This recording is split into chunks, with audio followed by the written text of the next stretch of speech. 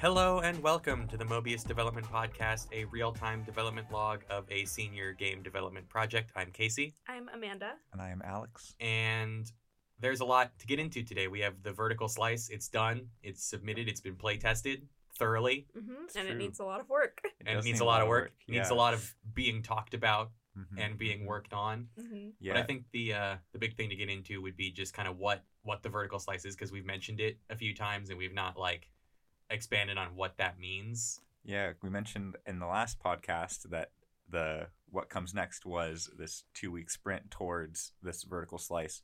And what the vertical slice is, it's kind of like our game is a big, delicious 5-layer cake. And you are slicing off one slice of it so that you can see each of the beautiful layers of cake. Okay, sorry to interrupt you, but I think it's important. What kind of cake is it? What kind of cake? Well, it's clearly it's a marbled cake.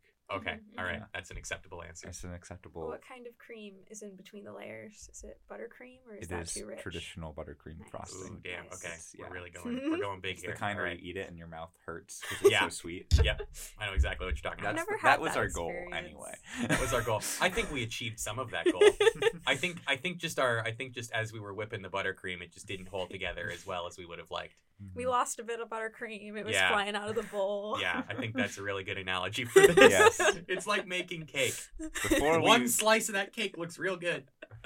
before we mix our metaphors into a delicious cake batter, Oh, you tied it all back together. Nice.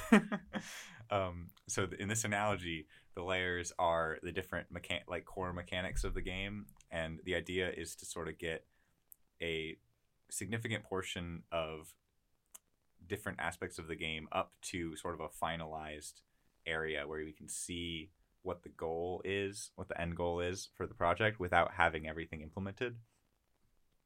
So what we wanted to do for our vertical slice for our game, since it's a puzzle game, we wanted to have 2 puzzles with fully implemented assets and mechanics, and the environment in which those puzzles exist to be navigable and feel the way we would want it to feel in the vertical, but have only tech demo for the next 2 levels of the game.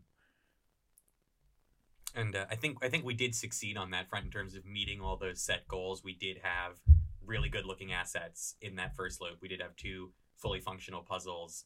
We only had that one weird touch bug that I think we finally pinpointed. And we will talk about that next week on the engineering special. But and then meeting those tech demo goals, which I think will be I love the implementation for both of them. I think they're right now they're kind of very reliant on when the assets are in, they'll look and feel a lot better than our Google image assets are now, even though I really like my space background. But I'm ready to see it go. You get strangely attached to your Google I image do get tech strangely art. attached to my Google I images. mean, it's 'Cause- the space background. It was the toy Yeah. truck. when you're working with those images for such a long time, it's a little sad to see them go. Yeah. Because you know from the start that they're going to go, but then you're like, well, maybe we can still hide this Cthulhu somewhere. We can put Cthulhu on the asset list. We Yeah. can work that. He back could be one in. of the constellations. I like the fact that Cthulhu told you that you did it in the Yeah. demo. Yeah, he still tells you that you did it wherever you find him. He's just rare now. Yeah. I might write one of the poster hints as Cthulhu. That is a good way to do it. You did Yeah. it. If you look back at the 3 months that we've been developing this game, the amount of God, it's time been with 3 months. Cthulhu in the game versus the amount of time without Cthulhu in the game, it's understandable why. It's like, wait, we're losing Cthulhu? Yeah, no, he has Cthulhu to has stay. been in the build since day 1. Since before day 1, he was in the block 2 before we rethemed demo build. Yes. He's been around forever. He's been around. He's been on the team longer than some members of the team have. I will say, though, now that we have the more finalized art, it is it's all about that satisfaction of we've implemented this thing mechanically. Now it's time to skin it so that it looks pretty. Oh my! It's so much fun to turn and see it look pretty. Mhm, It's mhm. it's so fulfilling to look and see where our temp stuff was and go, oh man, that looks so much less garbage. It's really fulfilling as an art team member and the art lead as well to be like, Mhm. look at all these assets that we've had Oh, they like look so good. tossed back and forth and like critiqued and reworked, and All now that, they're like, real. All that like direction stress that we've talked about the last like I 3 mean- podcasts, and they're all of them like all that direction looks cohesive to me Yeah. as someone who doesn't quite understand it. I mean, there's still So- some direction work to be done, Yeah. but I mean, I think we're in a pretty good spot. I mean, if you went and told me that both of those backgrounds were made by the same person, I would have believed you. I mean, they weren't. I know. I know they Oh. weren't. That's the, yeah, I, that's the I idea. said if you told me they were made by the same person, I would have believed you. They're Oh, not. I understand. That's the point I'm making. I know they weren't made by the same person, but I wouldn't have known. I wouldn't have been able Well- to Even tell. the person that made them had to think about it. I only made Exactly. one of them. It really helped that Paula did texture on both Yeah. of them, because when I tried to texture the background that I did, I was like, this is not doesn't Yeah, look I good. think- Yeah, I think there are some levels where we're getting that pipeline in a way that makes sense. Yeah, Mhm. it's from an art perspective, it's good to have 1 or 2 people doing polish. Yeah. Mhm. Because that's really what makes stuff look cohesive. Yeah. Is it all got the same texture? Mhm. So But on that front, I think let's Mhm. get into the things that we did leading up to the vertical slice, the big changes, because it was a very very kind of intense, stressful 2 weeks. I haven't been this equally stressed and excited about something for a very long time, so my body wasn't used to it. So I was like, it took me like the 5 days leading up to the vertical. It was real tough for me to get out of bed every morning because I was just like, oh god, no more. But I think the big thing to hit on is probably that, to start right at the gate with the big narrative overhaul Yes. that I was surprised to find out only happened in the last 2 weeks. yes, so I don't know if we talked about this in the last podcast, but one thing that we did is we said we're done with new ideas for now. We have to stick with the ideas we've got and implement them for the vertical slice, right? And like following the heels of that decision, we wake up. There's a message on Discord from actually one of the narrative team members and one of the tech and art team members that said, guys, we have so many ideas for the narrative to bring to the next meeting. And We're me like, great. and our narrative lead, we were kind of like, okay. Oh, boy. So we had a meeting. It was the 4 of us, and they pitched all of their ideas to us, and they were fantastic, amazing ideas. It was like we took all these loose threads that we didn't quite have, and like these 2 people, Kelly and Paula, just to give them a shout out, amazing. They like took all these loose threads and they were like, shabam, now it's a braid, and it's like, whoa. Yeah, I think I wouldn't necessarily classify it as breaking our new ideas thing, because I don't Yeah. think, from what I read, there was no like fresh idea there, but it was everything was like Mhm. tied together now. It was a little bit. It was like we changed what the deal is with the scientist. We changed what the deal is with like who is this other person that you're talking to. So there were some Yeah. fundamental narrative changes. Mhm. But I think that they were all for the better. And it also helped us really solidify. It's like after we had that meeting where Kelly and Paula pitched all of this narrative overhaul, as we've been calling it, basically to Christy, but also to me by extension, because I was like, You were there. I was there. Before it Um, was Shyamalan, Yeah. which yeah. I'm not a fan of that phrase, because Mhm.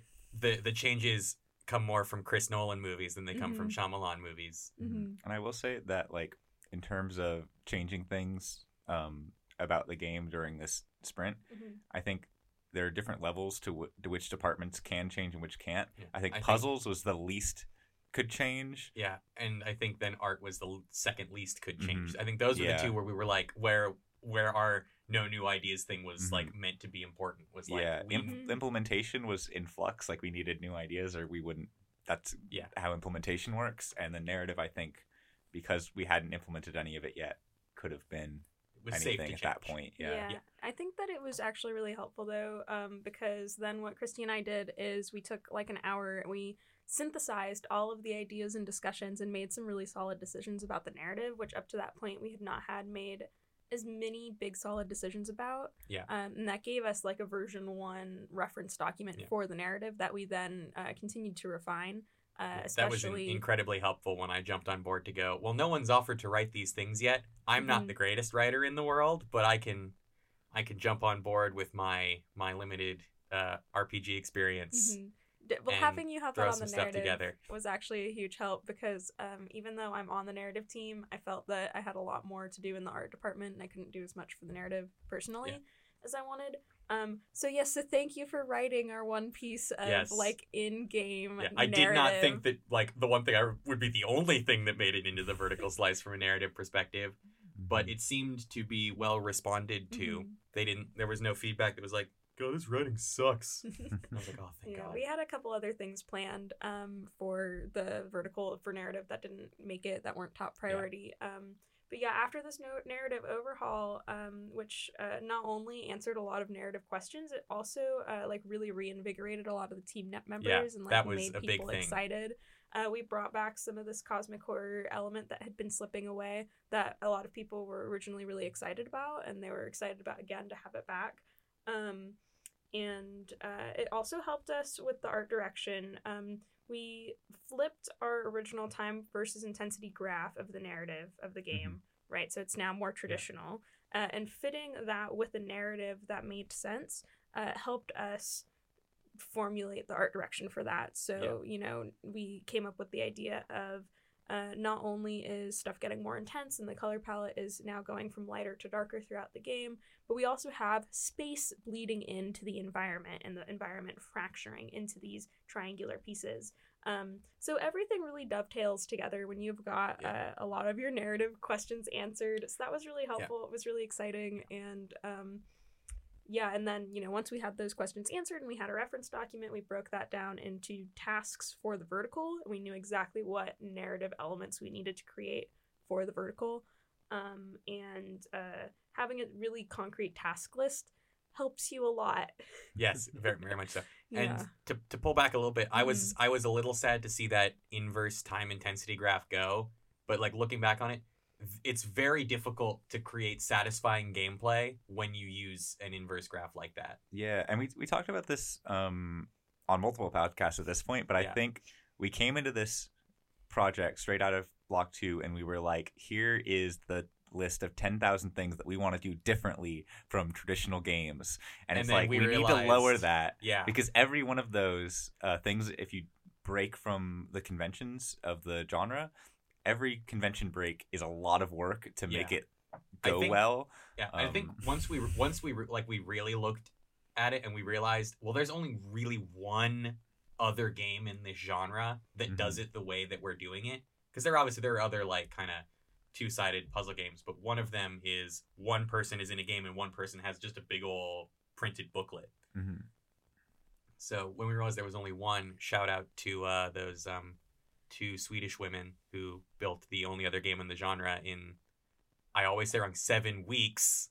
Not 7 days, 7 weeks in a cabin in the wilderness. Yeah. We've already blown past their production timeline. Thank you for paving the way for us. Well, maybe not in terms of pure hours worked, because that was the only thing they did for 7 weeks. Just in terms of calendar time, yeah. Yeah, I mean, their project, what we're referencing is TikTok Tale for Two. It's definitely been like a big inspiration for how we want to format this game and have it work. So I think once we realized we didn't have a we don't have to bend the genre so much when the genre doesn't really exist. We just have to do something.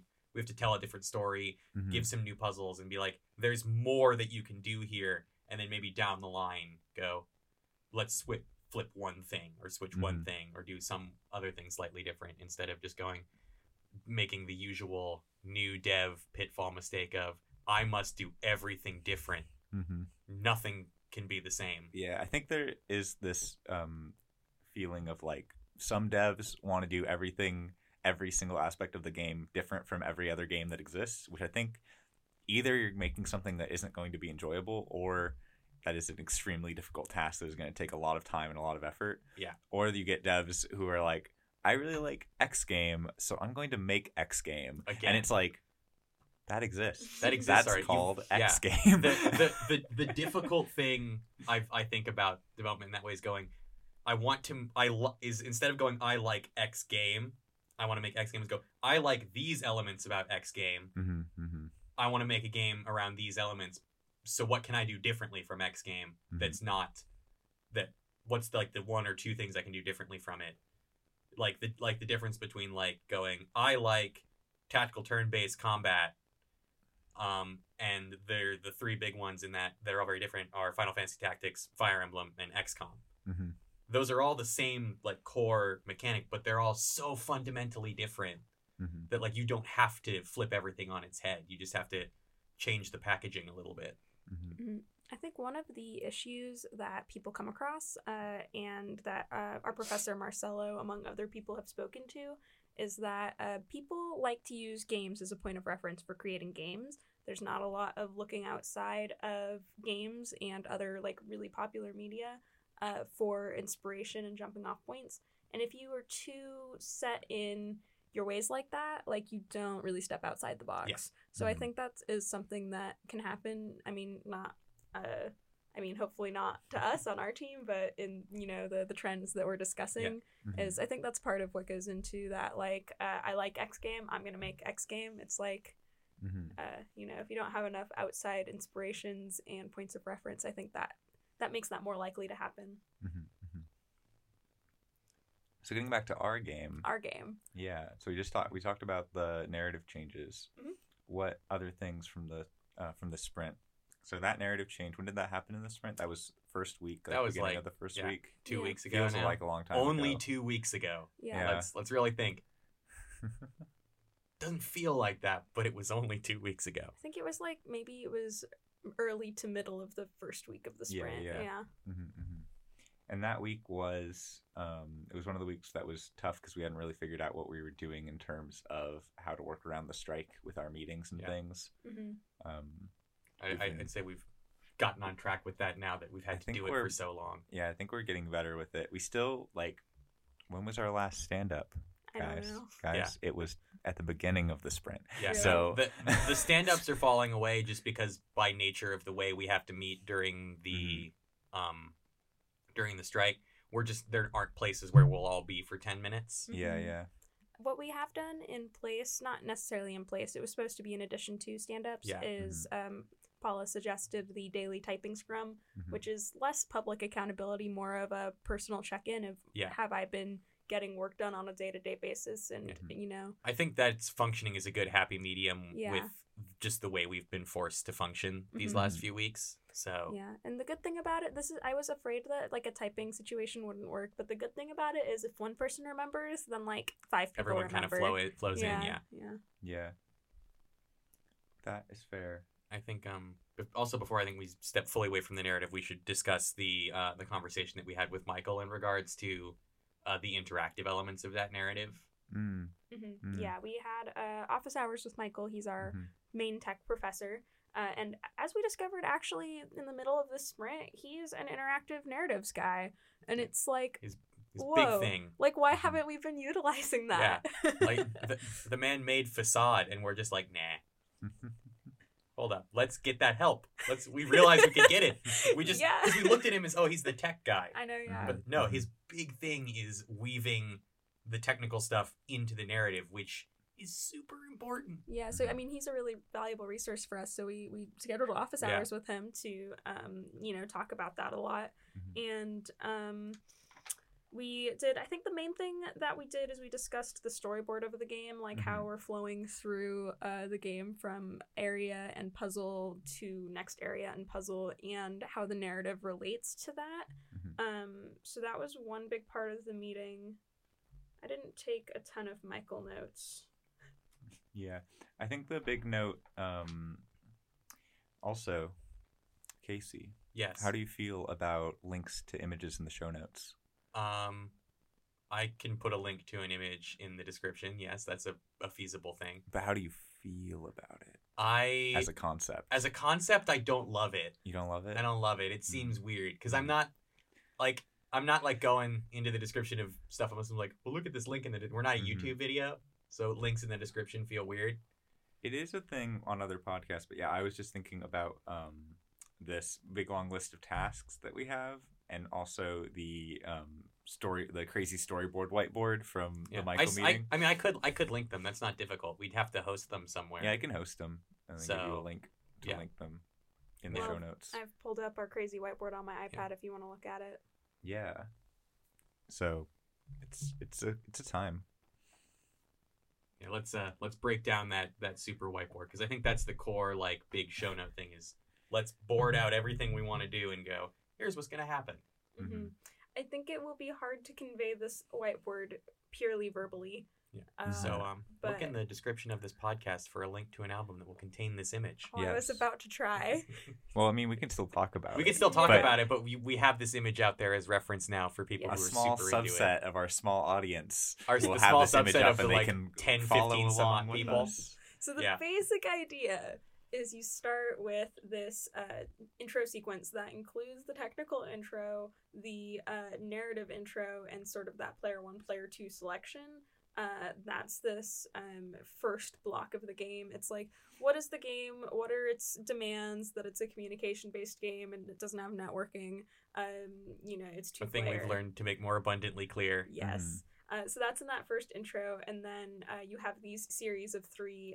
We've called them loops. They're basically levels that have a transitional moment in between all of them. And finally, the last one splits into 2 halves, one for each of the players, which then reconverge and take you back to the beginning of the game. Mhm. So that is the very best I can do to give you a very basic description of this crazy whiteboard. I think that's a good description.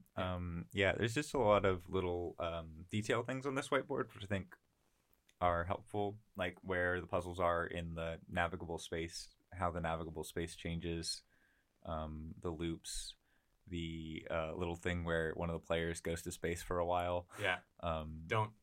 Don't make me think about that right now. That took so long. I'm sorry, Casey. A couple It of would have spots. been different if it was fun, but it was just so repetitive. I can put the references back that got lost. Yeah, please do that. Thank you. I don't want to do it again. I mean, I could try, but I might it might take me even longer because I might have an emotional breakdown around Yeah. Space Note 7 It's and be like, I'm true. done. Yeah.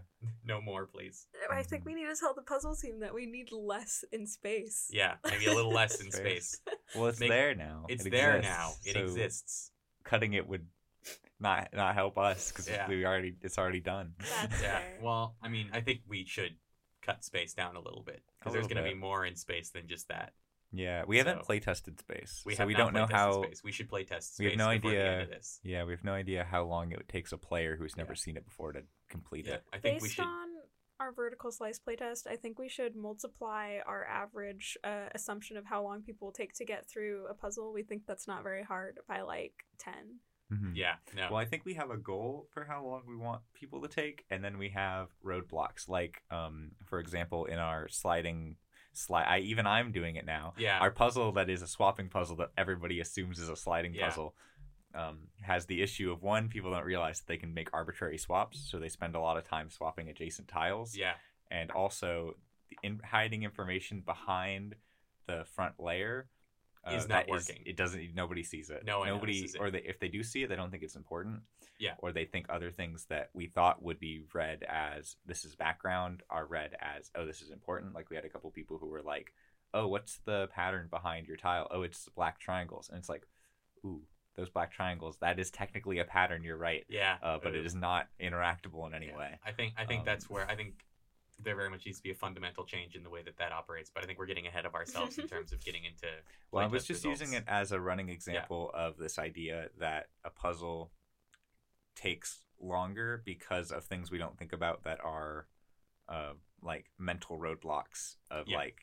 because I think that puzzle, if you understood it mechanically, can be done very quickly. It's just that we did a bad job of communicating the mechanics to Yeah. the player. Yeah, and unfortunately, that kind of failure is on multiple fronts: the puzzle design, the tech implementation, the art. Yeah. It's that's confusion that's coming from every Everywhere. perspective. I think it's a fundamental kind of flaw in that we really did fail in that we echo chambered ourselves for so long Mhm. without getting a bunch of digital playtesting that just things we thought were simple weren't. hmm Mm-hmm. So Definitely, but we didn't talk about Yeah. that in our meeting with Michael. No, we didn't. We should get back to We that. should have actually. We should have. I think Well, next time we meet with him, we will. yeah, we always run which out might of just time be on those Alex and instructor I. meetings. Yeah. But that was a good instructor meeting, and yeah, it was mostly talking about this image that you may or may not have clicked on in the Mhm. description, Yeah. and so that's basically our storyboard for the Mhm. game. So from office hours, I think we should move into the other office hours that we went to, Mhm. also in the last 2 weeks, Mhm. apparently. Yeah, Which was chronologically before the Michael. Yes, ones. We're skipping around here. But yeah, so we did have office hours. Were they over Zoom? Yes, They they were were. over They were Zoom Zoom office They hours were with Marcelo. over I remember Zoom. because we wasted 6 minutes of them because I showed Mhm. Marcelo that he could be in space and he Mhm. had to know how to do it. Yeah, I remember this. So I think these are my Marcelo notes. Marcelo notes. Yes. so once we put Marcelo in space, we did an art critique with We did. Marcelo. It's true. I haven't looked at these notes in like a minute, so we did talk about a lot of things with Marcelo. We had a couple big takeaways that I think I'll Triangles. try to highlight here. Triangles was one of them. Triangles Mhm. was a huge, oh my god. Triangles, guys. No, my favorite thing about that was that like the triangles that he noticed were from two different pieces that I'm almost 100% certain were unintentionally made triangles, and it was just this like subconscious thing. He was like, "Do that." Yeah. Mhm. And it Mhm. works really well, especially with the narrative overhaul. One of the things that we decided with the narrative is that there is a fracturing of the universe, and those fractures of the universe, these two like little slivers, are overlapping. Mhm. And to represent that fracturing with triangles is a really good marrying of art direction and narrative direction. It conveys those narrative ideas visually in a way that's really effective.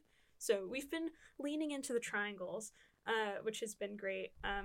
Some more fiddly things that we talked about with him was about like our quote unquote hero asset, this Mobius statue that's important to the game. He looked at a bunch of concepts for it, and he basically said, think about the silhouette and don't worry about it too much. Just pick one and work on it. Like simplify it, work on it. So we did that, and that worked out well for our vertical. We have a very that, cool. that statue looks fabulous. Yeah, it looks I- so good. Yeah, kudos to Yellen on that. Mhm. We have another meeting with Marcelo immediately after we record this podcast, and I'm very curious to see his thoughts on all of the assets. We have so many more assets that we Yeah, can show a lot off, more and, triangles. and also the composition Simplified- of those yeah. assets into the game world. Yeah, I we think. talked about composition with Marcelo. Paula has been doing some studying of composition and like how our paintings composed and things like that, and I did a little bit as well. I should be doing more because the two of us are on the environment design. But we used that feedback from Marcelo and Paula's knowledge to create environments that direct the eye towards important things by using triangles to center things in various ways, and I think those are all the highlights of that Marcelo art critique. Yeah, there was think it so, was a yeah. very very critically helpful one, I think. Mhm, Yes, mhm. very. And I really do wish that was a situation I really wish more of the art team had been there Yeah. for. Mhm. This is sort of an ongoing issue, is not getting everyone to every meeting and then having issues of communication between the meeting and the next time we need Yeah. things to be made. Like I really Mhm. wish that the whole art team had been able to hear all of that critique. I think But the there's timing was unfortunately not good for because everyone. it's rough because a lot of the art team, the only time we can manage to meet with Marcelo, Mhm. a lot of the art team is in class. Yeah. Mhm. And then beyond that, as the ones who schedule the meetings, we schedule times where we can all make it, Mhm. which sometimes means that the people that we maybe think should be there more don't end up being able to make it. Yeah. So Yeah, and I think that due to that and due to our positions in the team, it's sort of our responsibility to try our best to communicate the ideas that we get from instructors clearly to everyone that needs that yeah, information. I think we've improved on that too because we used to Mhm. like do the meeting, get the info, and then tell them at the next meeting. Mhm. Now we do the meeting, take notes during the meeting, and immediately send Mhm. out all the notes from that meeting to Mhm. everyone. Yeah. And I think that's helped. I've been big on taking notes, like in front of my notebook here. It's like basically starting at the demo, I started taking notes on everything that I could. So it's been really helpful to have that reference point. Mhm. And I think that there can always be improvement in terms of communication. Like, that's just an ongoing. Yeah. We're working on it. Definitely. I think that's something that like everyone can always improve on. Mm-hmm. Like it's Mhm. never you're never like a perfect communicator. Yeah. Mhm, mhm. Yeah. So speaking of communication, that can lead very well into a couple more topics that we have, which is that in the 2 weeks leading up, it is obviously a very kind of stressful lead, Mm-hmm. and it's compounded a few kind of internal issues. Mhm. And I think kind of the one to focus on would be kind of the HR issue that we have had between the puzzle designers. Mhm. Yeah, and I think that can go back to, we can rewind the clock back to that Michael meeting. We discussed a little bit about how to deal with that, and it is just the traditional thing of like, how do you deal with an HR dispute? Well, you have a mediated conversation. Yeah. But and it is interesting the way that like these disputes come up in times of high stress and can wane out in times of lower stress. I think that where we're at as a team has a big effect on where people are individually in Yeah. terms of how they feel about themselves and what they're doing, and other people and what they're doing. So I feel like in terms of my conversations with the people, that tensions are lower now, and there's less of that feeling of we need to do something about this right now, but it is still a tense environment, and there's Yeah. still things in the pipeline. And it's also a low stress period right now. Mhm. So if we leave it alone again, when we hit another high stress point, it Mhm. will flare up again.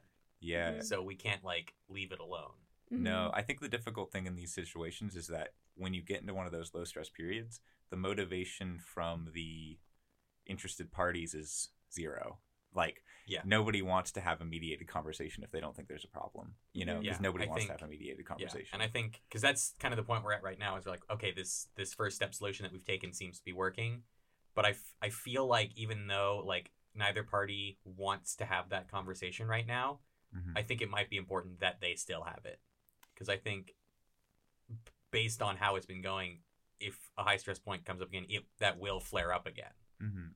So I think better to deal with it when it's in a low stress environment than to deal with it in a high stress environment. Yeah, I think that there will be mediated conversations, but I think that contacting the involved parties and saying, we're going to have a mediated conversation, it's going to be at this time, you need to be there, is like, I'm the producer and you're in trouble. Yeah. And I think that is not the vibe that I want to be sending to people. Yeah. I think that it might do more trouble than good in a situation where people aren't prepared to have that conversation. Yeah, I agree with you on that front. Mhm.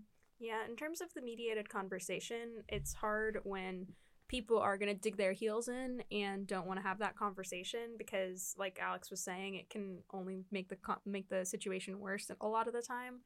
But we've come up with other ways to deal with this dispute, which is basically more leadership attendance at the puzzle meetings to help mediate in an ongoing fashion. Like when a conflict is arising at a puzzle meeting, one of us, not all three of us, but one of us Mhm. will be there most of the time to say, hey, let's look at this from the lens of the whole game, or let's look at this from the lens of logistic implementation or the narrative standpoint. Like, let's bring in these other viewpoints and work it out with kind of a neutral third party Mhm. in the moment, instead of then letting those clashes build up over Mhm. time.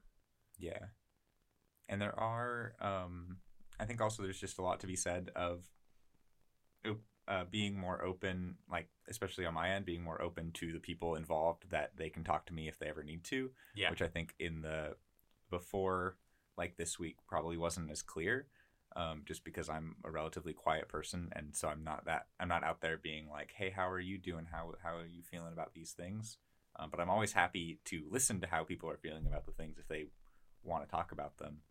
And I think that's just something on me to where I need to be more proactive with going out and being like, hey, how are you feeling? And not waiting for people who want to talk about those things to come to me. I think like another core issue with that particular conflict is that it's just they're two styles of working that Mhm. are almost diametrically opposed in the way that they get work done. Mm-hmm. So it's not only is it like trying to reconcile just the argumentative half, but it's trying to get two like diametrically opposed work styles to compromise somewhere in the middle, which is extremely difficult.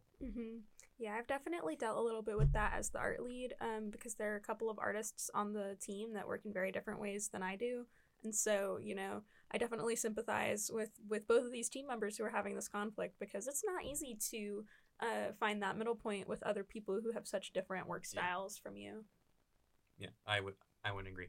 It takes some elbow grease. yes, it does. Because it's interesting because there's work styles wherein you get work done closer to a deadline than someone else, but I think another one of the core issues is getting work done after the deadline that you've been given, and that has been a relatively consistent issue outside of just this argumentative point, is that you can't get work done after this deadline. You are a bottleneck for other things getting done, and that's a much larger kind of issue that I think we also would need to work on as soon as we're getting to things where it's like, if these bottlenecks start happening more frequently, then everything slows down and we start having to cut things.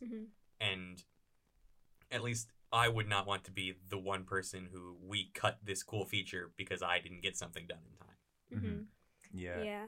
It's hard to implement. I'm a type of person who is all about systematic solutions, because I think if there isn't a fundamental systematic change, then it's just like putting a Band-Aid on it, and it will, like, these issues will crop up again later, the more fundamental issues. And it's difficult to implement any significant systematic changes right now, because we're at such a turning point for the game of, like, we're going from the pre-production quarter to the production quarter. We're getting to the point where puzzle design is less important and puzzle refinement is becoming more important. And there's so many changes to the way we need to be structuring things going into the next, like the second half, basically, of our production timeline, that it's difficult for me to think of any systematic solutions outside of seeing where we're at after we shuffle everybody around to where they need to be for the next half of production. Yeah, because there is going to be a bit of shuffling, not just between the sub-teams, but I also think duties on specific teams. Like, it sounded like there might be a shifting of duties within the tech team.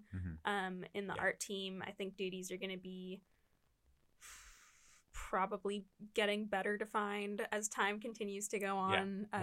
Once we move into like everyone's constantly producing finalized assets, I think a pipeline will kind of start to form itself. Yeah, because the tech shuffling is happening right now, just kind of because of when you've had one person who's working on one implementation of one thing for such a long time, it helps to get fresh eyes on that work. So I think moving around, especially like when you've been working on something for a long time, you'll burn out on it. That's just how people work. So if you can get some fresh eyes on it that haven't thought about it as much, it will kind of refine the problem solving, especially if it's an amicable swapping, not like I'm coming in and taking this over, but it's hey, can you work on this for a while so I can work on something else, which is what happened. So I think a lot of good came in of that swap, so we can bring in some amicable team shuffling instead of just this team shuffling is happening to solve a systemic issue. Yeah, but the dust will settle, but not quite yet. Everyone's in a little bit of a flux right now.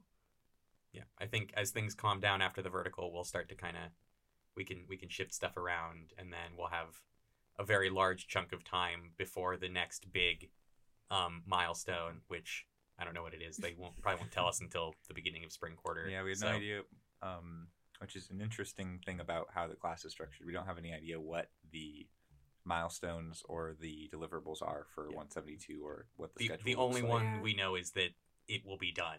At the end. We know when finals week there will be a game.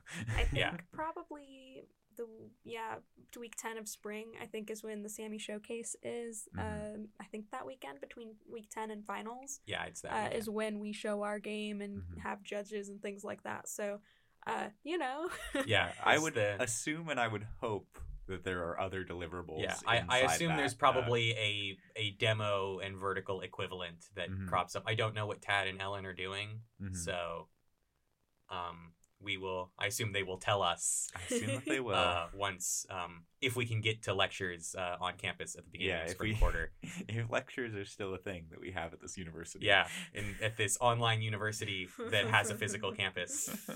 So I think that's a good segue point into how we're still dealing with the graduate student strike. Yes, this is an ongoing conflict between grad students and the administration at our university. It's even been a bit of a growing conflict. I know that the undergraduate Students Coalition, I think is what it's Mhm. called. Is Yeah, I it's think it's getting the People's involved. Coalition People's is what Coalition. they've called it. Mhm. it's But- slowly growing from So- an our university dispute to a California university's Yes. dispute to a nation university's dispute. So it's Oh. Yeah, it's getting big. It's It is. expanded. getting big. Yeah. The only university that I know it's expanded to is Santa Barbara. That's the only Mhm. one that I've heard definitively that they're also doing it Yeah. there. I think that the But- striking hasn't, but the general vibe has spread to a lot of different universities, and this general idea of because it is a pretty fundamental change from the way that universities have worked for a while, which is that you're an undergraduate and you pay the university a lot of money. Yeah. Then you're a graduate and you get paid just enough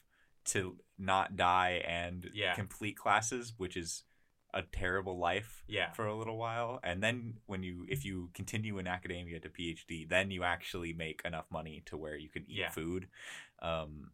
But it is not a great system. Yeah. And it's one that we're trying to change, or I'm not personally at the moment, but I agree with I- people that are I, trying to change it.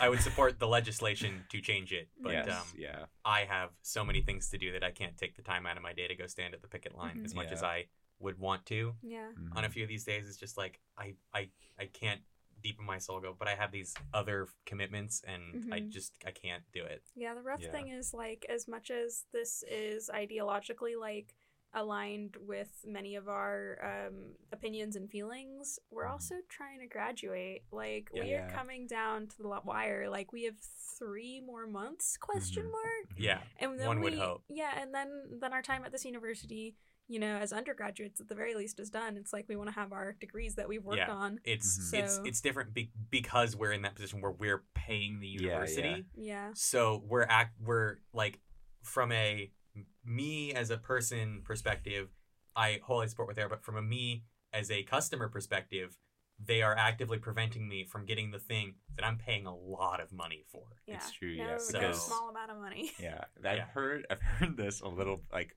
there's a lot of weird conversations that on the various channels, and one thing I've heard is like undergraduate strikes. That doesn't make sense. We Yeah. can't strike. We're paying to be here. Yeah, Yeah, like, they don't care it's- if we that- strike. the They have our equivalent to money the undergraduate already. strike. I've always said, like when people bring it up, it's like, okay, so what you're telling me right now is that you are going to essentially walk into a McDonald's, buy a Big Mac, and go, "Thank you. I'm not going to eat this Big Mac because I don't support the things Yeah. you do here." It's like, That doesn't make any sense. You've Mhm. already bought the Big Mac, yeah. and now you're just not eating it. Mhm. What does that show the McDonald's man Yeah. It's in like, regards to what you're doing? It maybe doesn't. we should just sell cardboard. I think, like, I don't know what it doesn't is- stick it to the McDonald's man I think no. that that you've bought his idea- Big Mac yeah. and then don't eat it. I think the Mhm. idea, as far as I can gather from Twitter and other sources of information, is that the goal is to further stop classes and just further Mhm. disrupt university business. And it's like, okay, disrupting of university business is an effective way to get the message to administrators and faculty. I mean, faculty aren't necessarily the ones that need Yeah. the message, but, the higher ups, that's who I'm trying to talk about. Mhm. That this is an issue they need to pay attention to. But, like, yeah, it's like, I mean, if we don't go to classes, they don't care. Yeah, Yeah. it's a difficult situation. There are a lot of people that because- already don't go to classes. Exactly. so- Yeah, it's difficult because the actions of the strikers are aimed at the highest levels of the administration, but the way that they get that message is undergraduates are influenced, which influences professors, and then professors influence administration. Yeah. But It is a long chain. it cascades up, Yeah. and And it's it's difficult to have it cascade up. I It think is. if we were in a position where we couldn't just migrate all of our meetings off campus and we Mhm. had professors that weren't sympathetic to the cause and allowing digital Mhm. lectures and putting all their notes online and all of that, Mhm. and we for the last 3 weeks have like just either professors have just canceled class and we're like, I'm not gonna do anything, Mhm. or just like, or you've had to actively work around this strike in a super stressful manner every day to get to the classes that like you have to go to. Mhm. It must be like so much more difficult to handle, and Yeah. I can see why some people are less sympathetic to the cause because it's been Mhm. more difficult, or it's more significantly impacted them than it Mhm. has us. Yeah, I feel for the people like in the math department because the math department doesn't care. The math department is like business as usual. Like there haven't been any midterms rescheduled, there haven't been any classes canceled in the math department. It's just math is still going despite students not being able to go to it. And it's like I mean, isn't that the fundamental philosophy of math? Math will always keep going. right? Yeah. The math professors will stand in front of the blackboard and give a lecture even if no one is there. Yeah, no, The yeah. other A group, math professor will give a lecture at the end times, Mhm. and he will still shout at you for running away from the ball of fire. yeah. The other group that I sympathize with is there is a group of professors. I don't know what exactly the name is, but my creative writing professors in this group where they have a contract that has just ended at the beginning of 2020, and if they don't hold classes, they are now in danger of losing their job. And so there's a subset of professors that don't have a choice. Mhm. You know, even if they were a math professor and they were like, I don't care about strike, you come to class or you don't come to class.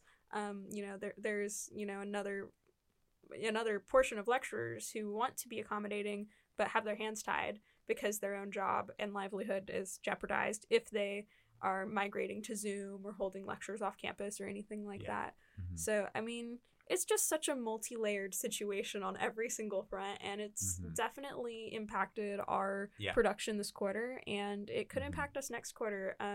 One thing that we haven't touched on in this discussion today is the firing of graduate students that Mhm. happened. Oh God, a week ago. Yeah. I think it happened on like last Thursday. Yeah. I mean, it was almost a week ago, I guess. Mhm. And we're already seeing like the enrollment was pushed a week back. Mhm. So this week was enrollment. Enrollment was supposed to be last week for spring quarter classes. We're already seeing the ramifications of those firings in the reduction of class sizes and the reduction of number of sections in class sizes. Like, this is having immediate, intangible, negative impacts on students. And it's, I mean, I don't know. It's a lot. Yeah. It's such a multi-layered issue. There's Yeah. so many like different moving parts that go into it, and a Mhm. lot of the arguments I'm hearing are very reductive of those elements. Mhm. Yeah. So it's just like there are a lot, not the graduate students that I have worked with and spoken to, because most of my information comes from Max and Evie, Mhm. Mhm. but I think both of them see the multi-layered issue, because both Mhm. them, when they from what I heard, when they opted to continue with health, they thought about it for a long time. Like, they Mhm. considered a lot of angles. Mhm. And I think there are some out there that have a very reductive view of it, that are just specifically looking at, I must disrupt as much as possible, and they're not looking beyond the consequences of those actions. Mhm. And the other reductive element is there are people that are using those particular strikers that are viewing it reductively to paint them all as Mhm. viewing it that reductively. Mhm. And I think that's a major issue in the way it's communicated Yeah. across the board. Mhm. And we, as undergraduates trying to go to class, we are at the very bottom of this mountain that is the bureaucracy of the university and the systems in play. And we can only look up and be like, what a shit show. What a shit show. Yeah. It's an absolute shit show. The- But in terms of this podcast and what we are trying to do in terms of game development, it's tangible impacts, I Yeah. think. But I think they're valuable tangible impacts, though. I think Mhm. adapting to these things is good experience to have, because Mhm. there will be times in the professional world where the CEO of your AAA company says something real dumb, Mhm. and the stocks plummet, and you have to keep on developing. Well, the big above things that from my perspective, don't really understand Mm-hmm. development Mm-hmm. in the same way that the developers on the ground do. You just got to keep on trucking, and I think the ability to do that and not kind of fall apart is really important. And I think Mm-hmm. that leads into the one other kind of big thing that I wanted to discuss a little bit in regards to like kind of keeping team morale up. Mm-hmm. And it is that since the strike has happened, it's been rare for me to be on campus for a long period of time talking to people from other teams. Mm-hmm. Mm-hmm. And I did that a little bit at the beginning of this week the beginning of, I think, last week for like the first time in a long time. And I found out that like 2 teams had dissolved. Mm-hmm. And I was like, what? It's definitely, it rocks your boat to learn that other teams have dissolved Yeah. because these are your peers. These are people that you, know from other classes that you saw their game pitch when you pitched your game that have been working, in parallel to you.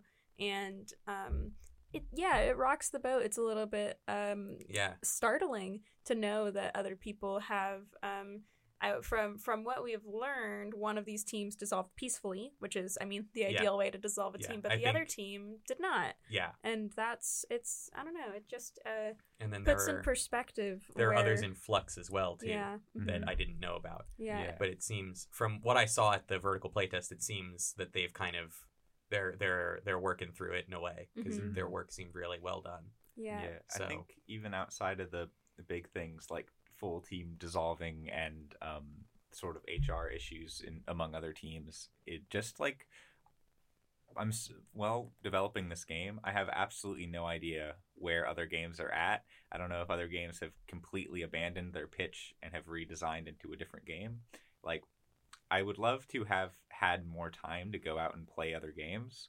But I feel like in my position as the producer, I'm obligated to be there for the entire playtest and to see every playtest that happens. Mhm. But I do feel tunnel visioned. Like I just don't even know what's going on with the other teams. I feel like I just thought of this idea right now. I feel like we should tell Marcelo this when we meet with him today Mhm. in terms of feedback for the playtest. I think it would be super valuable if we held 2 to have half the games test on one day and then half the games test on the other day, so that not everyone is showing off at the same time, so Mhm. that there are full teams that are able to walk around and look at things. Yeah, Mhm. I totally agree. If some sort of solution like that, or other solution where if there is an hour that is not open to the public and only open to other teams, just some kind of solution, because I'm in the same boat as Alex. Like, both times that we've play tested the demo and the vertical, I felt not tied in a bad way, but tied for sure to our game. Like, I needed to be there. I wanted to get all the feedback, write it all down, and observe, connect the common threads between our playtests. And in that light, I've like not seen at all the other games. Yeah. Even like 3 or 4 of my housemates are in the same game design I don't know what they're doing. Yeah. No, it's I have no it's crazy. idea. Like, Yeah. I was able to go and look at a few other things just because I knew you guys were back there taking notes and I would be able to get that. But every time I walked away to go look at a different game or shoot the shit with the Game Boy guys Mhm. or something, I always kept looking back and going, I feel like I should go back and Mhm. like hear this feedback and make these decisions and I not think be there. This is the fundamental dilemma of showing your game at a convention. Yes, absolutely. If you're Yeah. showing a game at a convention, I believe that you shouldn't expect to see anything else. No, at if that you are convention. showing your game at a convention, you are not at that convention. You're Yeah, at no, your booth. you are. Yeah, you're at your booth. No, because it's crazy because like a lot of what kept me from walking back though was going. There are 5 of us over there, and that's Mhm. got to be overwhelming for a playtester. So Yeah, there was yeah. part of me that was like keeping Mhm. away, and then part of me that was coming back, and then part of me that was like, I'm gonna stay away. I'm like, ooh, I like that person. I want to go Mhm. back and see what they think. And Yeah, I played it up a little bit just because I knew one of our instructors, Nathan, who isn't instructing this quarter but instructed the last one. I know that he's a good sport about these types of things. So every time he would go, I would just lean in with my notepad Yeah. ready, like, Yeah. oh, yes, Nathan? Yes, Nathan? What was What it is that this? he said that all 3 of us leaned in like Yeah. visibly? Yeah. Was it the bus stop comment? I don't Like, no, it remember. was The something. comment that I explicitly remember was like talking about the hint signs and going, Mm. man, did you know that Mhm. thing? Like that, Mhm. it's like that guy at that bus stop that just leans over to you. It's like, hey, did you know that Saturn could float on water? I'm I like, think- no, I didn't. Bus Yeah. stop, man. I think what I'm referring to is he opened the journal, he saw an asset that I made, Yep. he sighed, and he said, "How harsh do you want me to be?" And we all leaned in. Yes, go on, Nathan, please.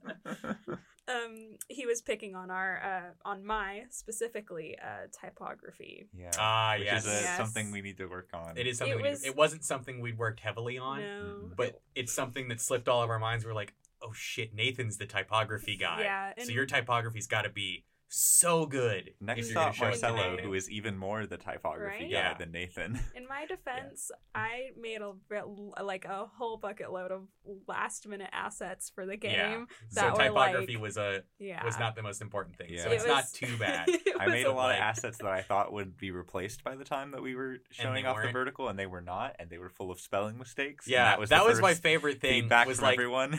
you would walk away for like a minute to try and look at something else, and Uh-huh. then you'd hear a playtester say this word is spelled wrong, and Mhm. you'd come back as though it was like the bat signal for you. And yeah, you'd be yeah. like, yes, can I help you? It's like, What well, is- it's more. Wasn't that? It was more like, oh, I made that. They're looking at something that I made. Exactly. That's why I was like, whenever I saw a newspaper open, I was like, oh, Mhm. they're reading So- my thing. Maybe we can circle back around to this playtest in a minute, but I Mhm. think that Yeah. there was one more thing on the show notes, which is basically the lighter points Yes. of this. Let's rewind a little bit. We did a birthday jam We did. for Casey. Yes, Um, and then found out later that it was a double birthday double jam birthday that jam. we didn't know at the we time. didn't know, but So- but it was fun. Yeah. Paula brought donuts, and then me, Kelly, and Paula put candles in the donut for Casey. I said that offhand as a joke, and I didn't think you guys would actually do it because I was like, oh yeah, I'll just go.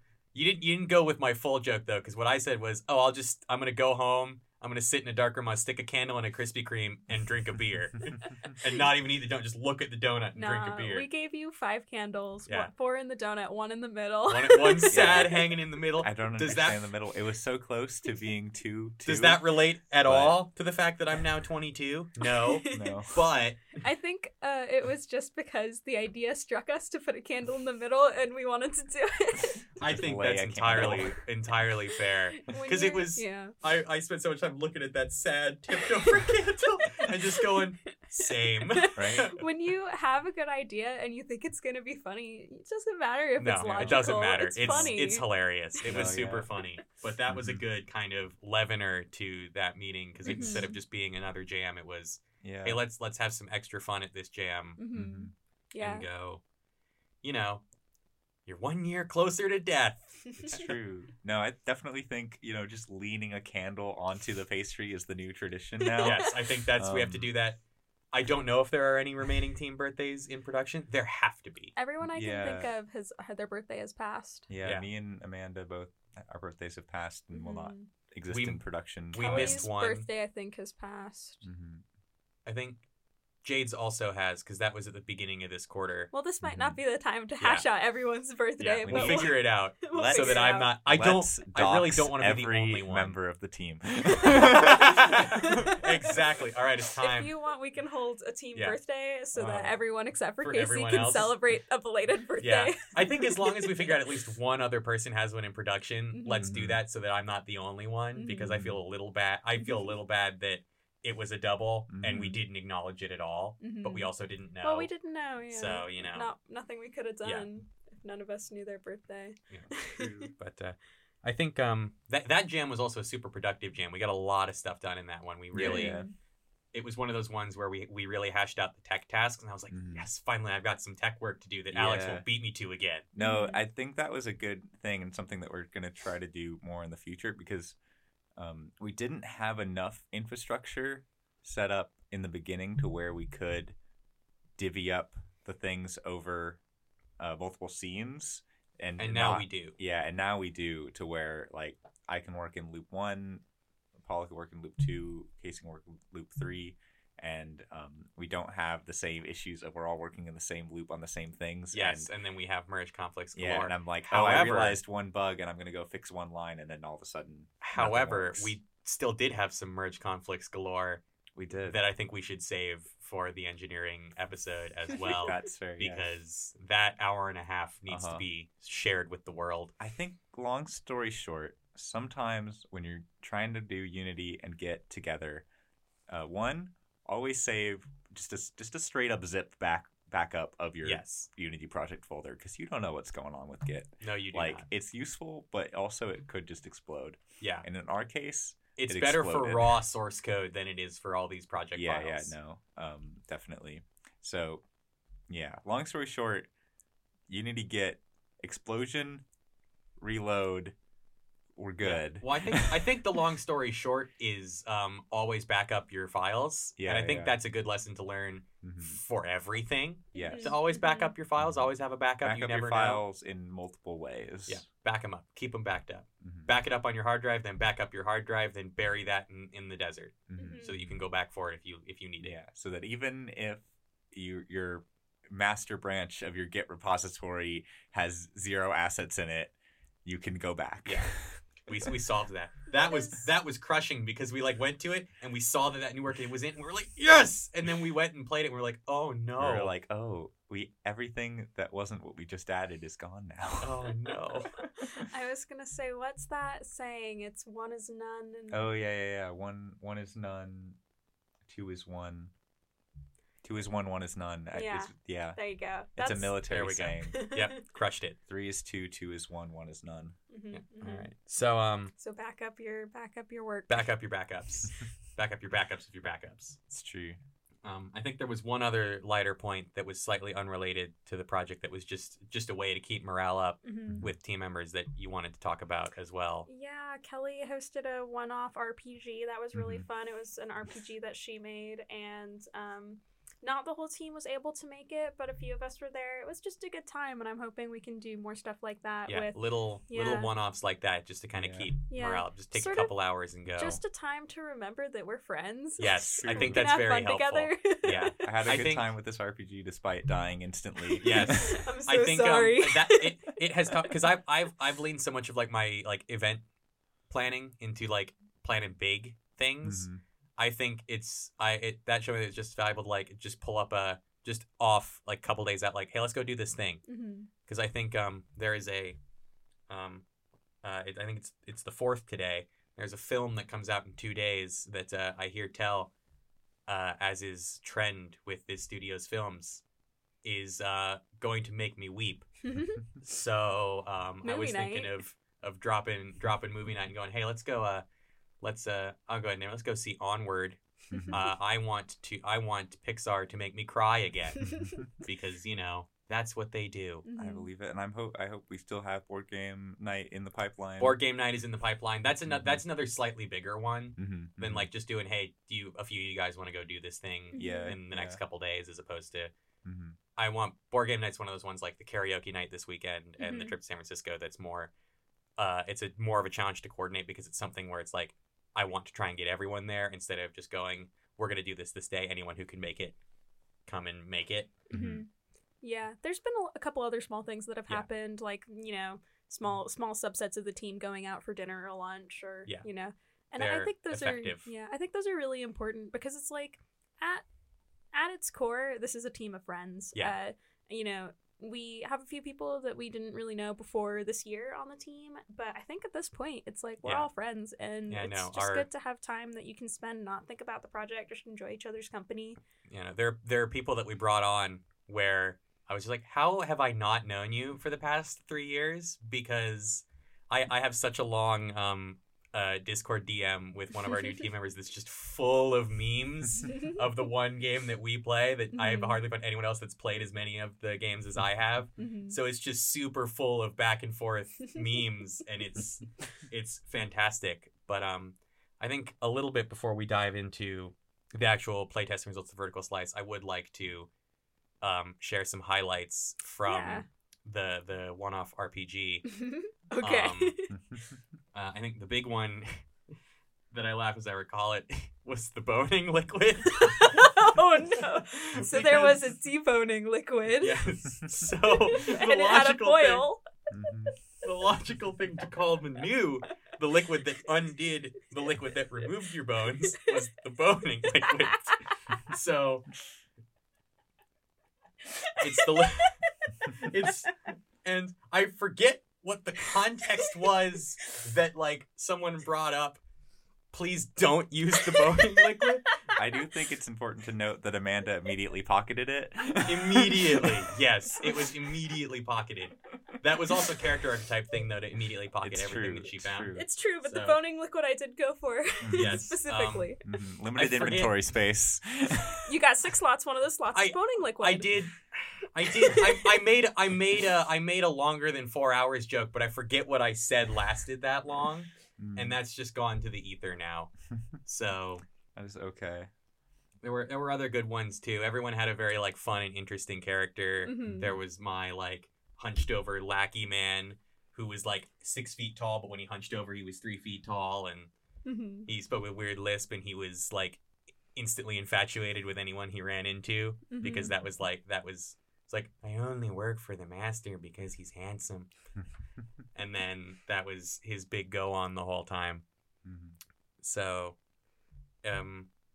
Alex, you did die very quickly.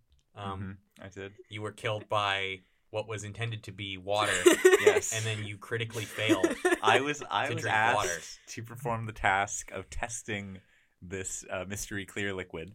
I asked you to identify it. Yes, and then you Yes. critically failed at identifying it to the point where, with this particular RPG system, if you critically fail to a certain level, you instantly die.